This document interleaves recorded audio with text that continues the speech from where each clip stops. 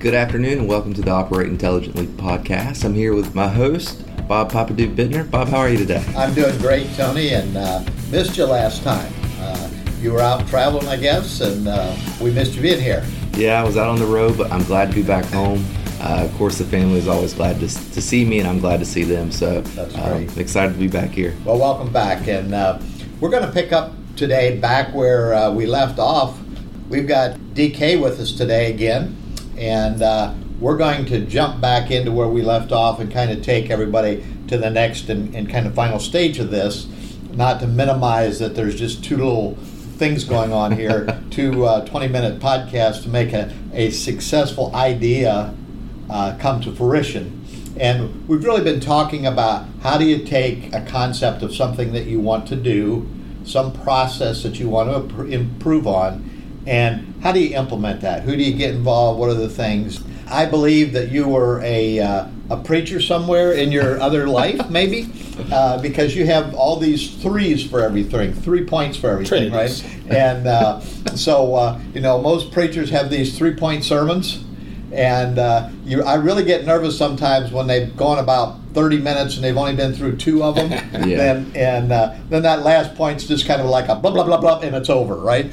But welcome back to the studio today, Good to be DK. back. I'll dust off my soapbox for you when I climb up to the session. Hopefully the pews are filled. So I do like things in threes. And so last time we talked about the 3 rules of threes. Technically, it was probably the 4 rules of threes because I always slip an extra set of threes in there somewhere. So you're definitely going to see a pattern with that again today are the threes. So a lot of the threes we talked about last time were what I call the SINEC threes. It's really the why, what, and the how.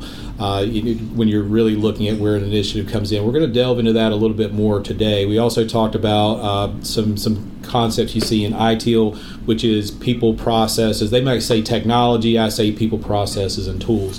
But I wanted to get down into a little bit deeper of some of the threes today, bring in Jim Collins. So many of you might be familiar with Jim Collins' Good to Great. Mm-hmm. Not everyone is familiar with his book, Good to Great for the social sector, where it starts getting into, when he wrote Good to Great, many people said, well, we're a church. We're not this public organization.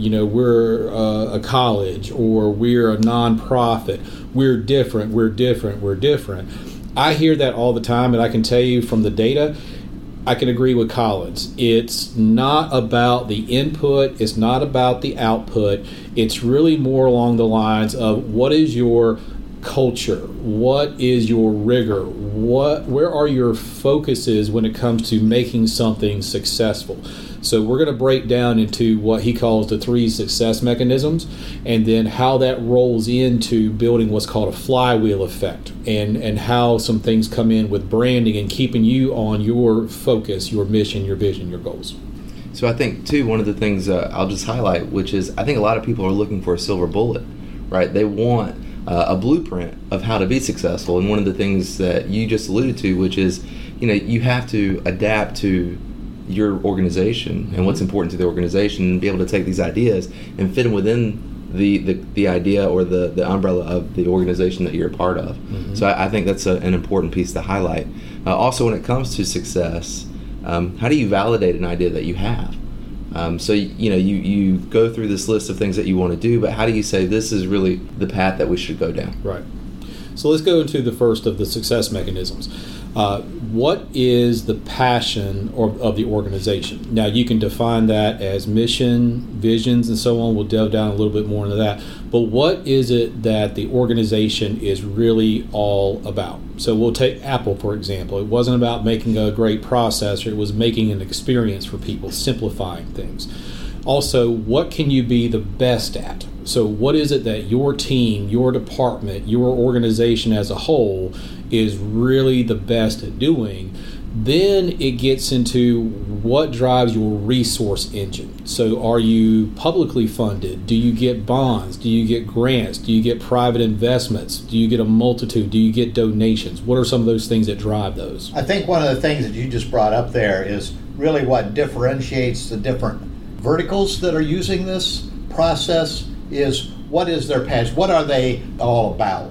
On the backside of that, then, much of this looks alike, doesn't it? For different organizations Right. and so forth. It's just really the passion of where they're going and what they want to get done. Yeah. And you can almost take a lot of the, especially the folks we work with, you can take a mission from someone and just replace probably a few keywords, and it fits pretty ideally. A lot of our folks, they're focused on safe, healthy, optimized working environment, for operations. It might be for communities in the cities. It might be for students in the buildings. It might be for residents in senior living. It might be for patients in a healthcare facility.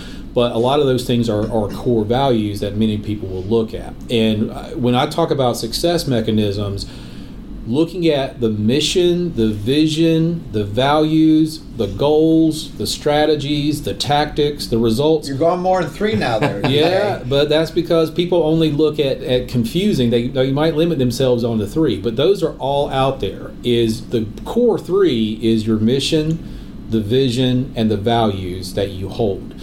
All the other things, they get into what we were talking about last time, the what and the how. That's where goals come in. Is the goal and the vision are 2 different things. You're going to achieve goals that are supplementing the value, and they're supplementing the vision. You've got strategies you're going to take along the way to achieve those goals. You've got tactics that are going to help with those strategies, but ultimately you've got to look at results. Do the results fit into the mission and the vision? Are they proving that idea actually works?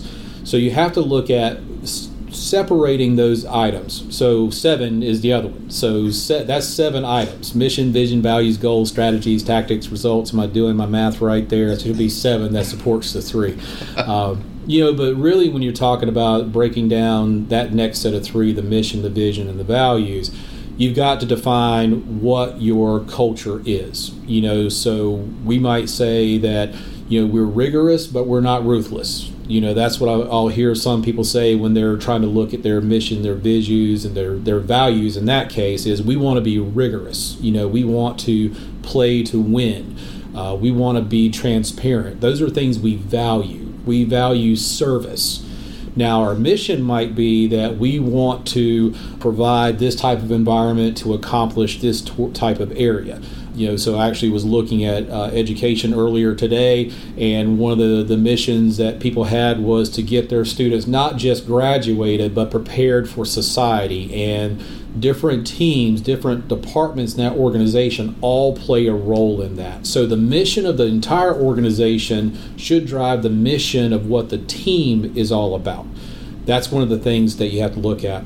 And when you're looking at your values, it's to be like service. And your vision is, we play a part of this. We see ourselves in this role to support the mission. So looking at your mission, vision, your values, when you're looking at your success mechanisms, you have to consider those missions, visions, values, how you're funded, because that's your wheelhouse. That's your true mission. If somebody comes up with an idea and it doesn't fit how you're funded and what your vision. It's a new word. Mission, vision, and values. You can say that is something you want to do that, but we've got to put these other things first, or it's just a flat out no. There is no problem in saying no if you've got your mission and your vision and your values set. And I'd say even put those up in places that people can see them. So that way it keeps people on point every day. But also when you have an issue that someone says, we've got this idea or we've got this want, you can just point to that and say, does it fit into this? How does it fit into this? I think a key thing here too is all the organizations that we work with have finite resources. And so anything that you try to do outside of the mission is taking away from those finite resources. Mm-hmm. So making sure that everything is in alignment or it is something that falls in line with your mission is key to the success of the overall mission of the organization. Because once you step outside of that, you're spending resources on something that doesn't necessarily fall in line with your mission. Right. I think that's a great point, Tony. And DK, what you've been talking about here is something that I keep preaching to our audience, and when I get a chance to talk to facility managers, is relate it back to what are you doing as an organization, the big organization. I'm helping people that are sick get better. I'm helping seniors that need a place to live, that they can live someplace comfortably and safe. I'm helping produce a product and get it out the door, and convert all of the things that we do and the stories and the funding we want around that umbrella of what the mission, vision, and values of the company are. Exactly. And those things are really key elements that I don't think people have a full appreciation of, that I think Collins really brought out was, so once you've got your wheelhouse set of what we're passionate about, how we're funded, what we're the best at, and you've got those things defined, there's this flywheel effect that starts happening where you really, and it doesn't matter what part you start at, but whether I'm a manufacturing organization or a college or a district or a senior living center or a YMCA, you want to attract believers, because what believers are going to do is they're going to put attention, time, and hopefully money towards it. As you start building up strength, you start saying, okay, we're rolling out these processes, initiatives, these upgrades, whatever it may be, to start building up some strength.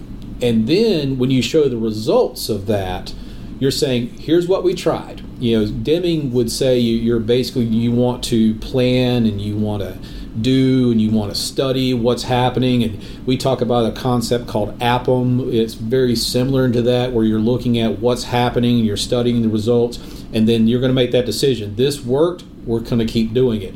It sort of worked, let's tweak it, or it didn't work, we cut it, and we either succeed fast or we fail fast. Either way, we know what the result was.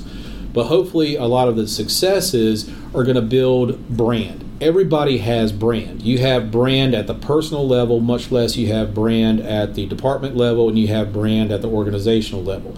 Everybody wants to feel like they're proud of something. Nobody wants to go into work saying, you know what, I just want to work for a place that just beats me down on a daily basis. DK, dive into that, just that word brand a little bit to describe it, because I think a lot of times our audience, that's an unfamiliar term to them. Mm-hmm. And one thing that I always used to talk to my folks about is that your work is your signature. Yes. I think it's kind of that same concept, it's your brand. But unpack that just a little bit, if you don't mind, from our being familiar with branding and so forth to our audience. Brand is more than a logo on a sign. That's a recognition. And really, when I think of brand, is how does that elicit an emotion or a thought or some type of feeling about something? So my kid's 4. She sees the Starbucks logo and she thinks cake pop. So something just as simple as that. You think about some of the best brands out there. Apple is definitely an easily recognizable brand, but it's because it brings out an emotion. You think about Coca-Cola. You think about all the branding they've done is they would have pictures of someone drinking a Coke, and then they would have someone basically feeling good. So they were trying to elicit a feeling. And you have a brand that you want to say, well, what should our brand represent? When someone mentions my team, what do I want them to think? And that's where you want to have someone who really is saying, they're doing a great job. They make me feel like this. They're not leaving things unattended. I got a feeling that I can talk to those folks, that I understand they're being good stewards and that they're here to help me. Those are things that really are about the brand, and the brand is related to the mission, the vision, and the values. Well, so that's a great point, in that I think a lot of times our audience, which is primarily facility-related people, if you're talking about brand, how do people feel about our folks that walk out into a facility? Mm-hmm. Are they going to get greeted with, I'm here to help you, or are you going to get greeted with, oh, it's you again, making that complaint? Well, maybe even, you mentioned a signature is how they do their work, and it's almost like their reputation, right? It is. Another way to boil it down. And let me tell you this, and the reason I mentioned personal brand a little while ago, everybody who is a face, a name, and a presence in that organization is a representation of the brand. As soon as someone sees any representation of you, they are what you think about that department. So everybody has to have a personal brand that builds a department brand, and that department brand builds the organizational brand. So there's your other set of threes. Is you've got your personal brand, your team brand, and then you've got your organizational brand.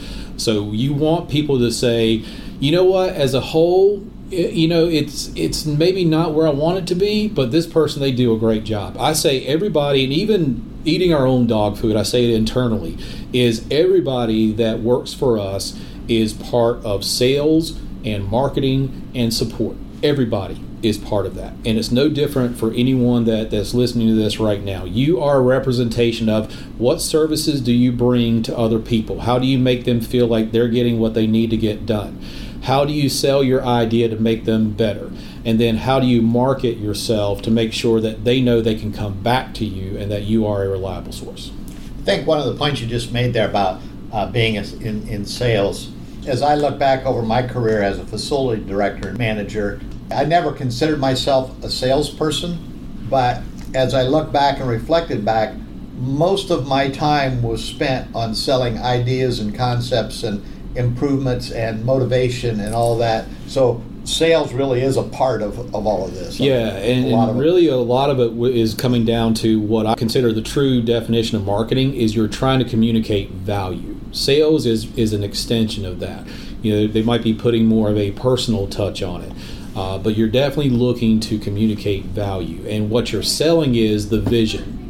That vision might be, I'm here to help you. That vision might be, try something new. But you're trying to communicate value, and you're trying to get someone to understand your frame of mind. Yeah, I often think about it in terms of education. Mm-hmm. So we're educating other people on why this is a good idea and why it's beneficial. I know some people are resistant to the idea of everyone being in sales, but that really is what it is. So I decided to put a little twist on it, though. It's really you're educating your audience. I think this kind of gets back to our whole theme of these two podcasts is not only how do you put a process and develop a process improvement, but how do you roll it out to an organization? How do you bring people along with you, and how do you engage them? Because we could come up with the greatest solution, but if nobody else was engaged with it or wanted it or needed it or used it, it's not worth it. You've got to have your mindset set before you can change other people's minds. That's the key thing that I really want people to understand first is that 20% extra planning is going to save 60% extra headaches down the road. Communication is going to be the next phase of that is how do we start communicating with people, getting our idea across. And when you're talking about supporting the mission, the vision, the values, hopefully that's something you're including in that to say this is what's going to help not just you for this idea, but how it helps everyone for this idea to achieve what it is as we as an entire organization are trying to achieve, whether it's produce the greatest new widget or produce the next generation of leaders. It doesn't matter. Is we've got to make sure it's our mission, our vision, our values, our goals, how these strategies are all going to tie in. DK, I know a lot of times when we lay these things out in threes and so forth, it almost sounds too easy. You do one step, 1, 2, 3, and then you move on to step 1, 2, 3, and it's done. It's hard work, right? When you want to change a process, when you want to introduce something new to the organization, it typically does not come easy. It typically comes with maybe heated discussions. Right. It may come with some hurt feelings. It may come with some lack of understanding. There's this whole shift in mentality. Talk to us a little bit about the sweat that goes along with, changing a process, introducing something new to the organization. Yeah, you're going to have sweat. If it's worth it, it's worth fighting for, too. Yeah. So you've got to make sure that you understand there are going to be detractors. There's going to be people that don't understand. And why I've been harping on these things in the beginning before an idea is even rolled out is because if you can convince yourself and you can get your messaging down, you can get the mindset down, then that's going to help bring other people along. If you just throw something on the table, you don't know what's going to happen. And you're going to have naysayers and everything. But hopefully it's going to be the 80-20 rule that 20% of people buy in immediately and fight for you, 20% naysay, and the other 60% can be swayed. You're going to have to put in effort on it anyway. If it's going to be really worth it, it's going to be effort. But I can tell you this, if you can't manage change, someone will change what you manage. That's one of the key phrases I've always heard over time is you've got to be able to adapt and adjust if you're going to move on in the organization is going to move on its own. Well, the other thing too is it's never done, right? It's a constant, it's an evolution, right. And it is constantly, you're constantly iterating on the idea and improving it and driving that change, because to your point, it's constant. So your idea will grow and will drive the organization forward, which is ultimately the goal anyways. Mm-hmm. Well, that's why Collins calls it a flywheel, is once the momentum is going, then it's easier to keep it going. Now, things can derail it, but it's easier to keep it going. So when you're attracting your believers, then you build strength. When you show that strength has results, then you build your brand. That attracts more believers to invest, builds more strength, and then gets more results, build that brand a little bit deeper. So that's the key thing, is that it is a constant evolution. You're never, ever going to stop. And there's nothing wrong with that, because you want to get a little better every day. Some things are going to be bigger in nature and affect more people. Some are going to be smaller and affect fewer people, but we can expect a continual change, and honing and understanding that process. And I like the thought you introduced a moment ago about, if you're not willing to change, you're probably going to be the one that gets changed, right, with somebody that does, because all these things, every organization that we work with today, every market space that we work with today is evolving and has new challenges today that they didn't have 5 or 10 years ago. And so, thank you for being here and helping us and helping our audience understand some of these challenges that we have and where we go to next. And I know that probably sometime in the near future you're going to do a webcast on this subject that will push out to people, because it is something that most of us haven't been trained in and most of us are fearful of, but it's really, even though it's work, it's not as dangerous as we might think. Right.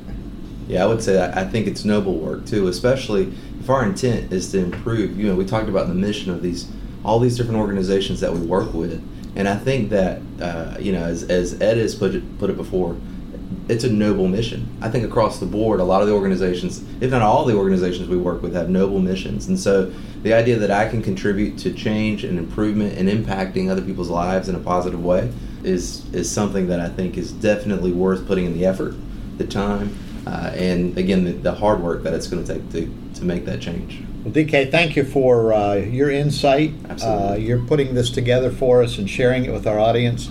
And I would just like to leave our audience with this thought, is that through all of this, keep an open mind. If you develop a new process and somebody has a value to add to it that you hadn't thought about it, give them credit for it, understand it, evaluate it, look at it, and be willing to change a little bit and move forward. So we want to thank our audience for being with us. And we're here to support you. If there's things that we can do, information that we can provide to you, insights that we can provide to you as you want to change processes and build and do things differently, that's part of our mission here at The Dude, to help our clients and our listeners to accomplish that.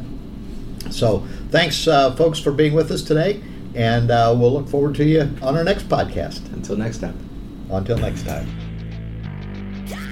Thank you for listening to the Operate Intelligently podcast. Subscribe to us wherever you get your podcasts, leave us a review, and you can even email us at dspodcast@dudesolutions.com.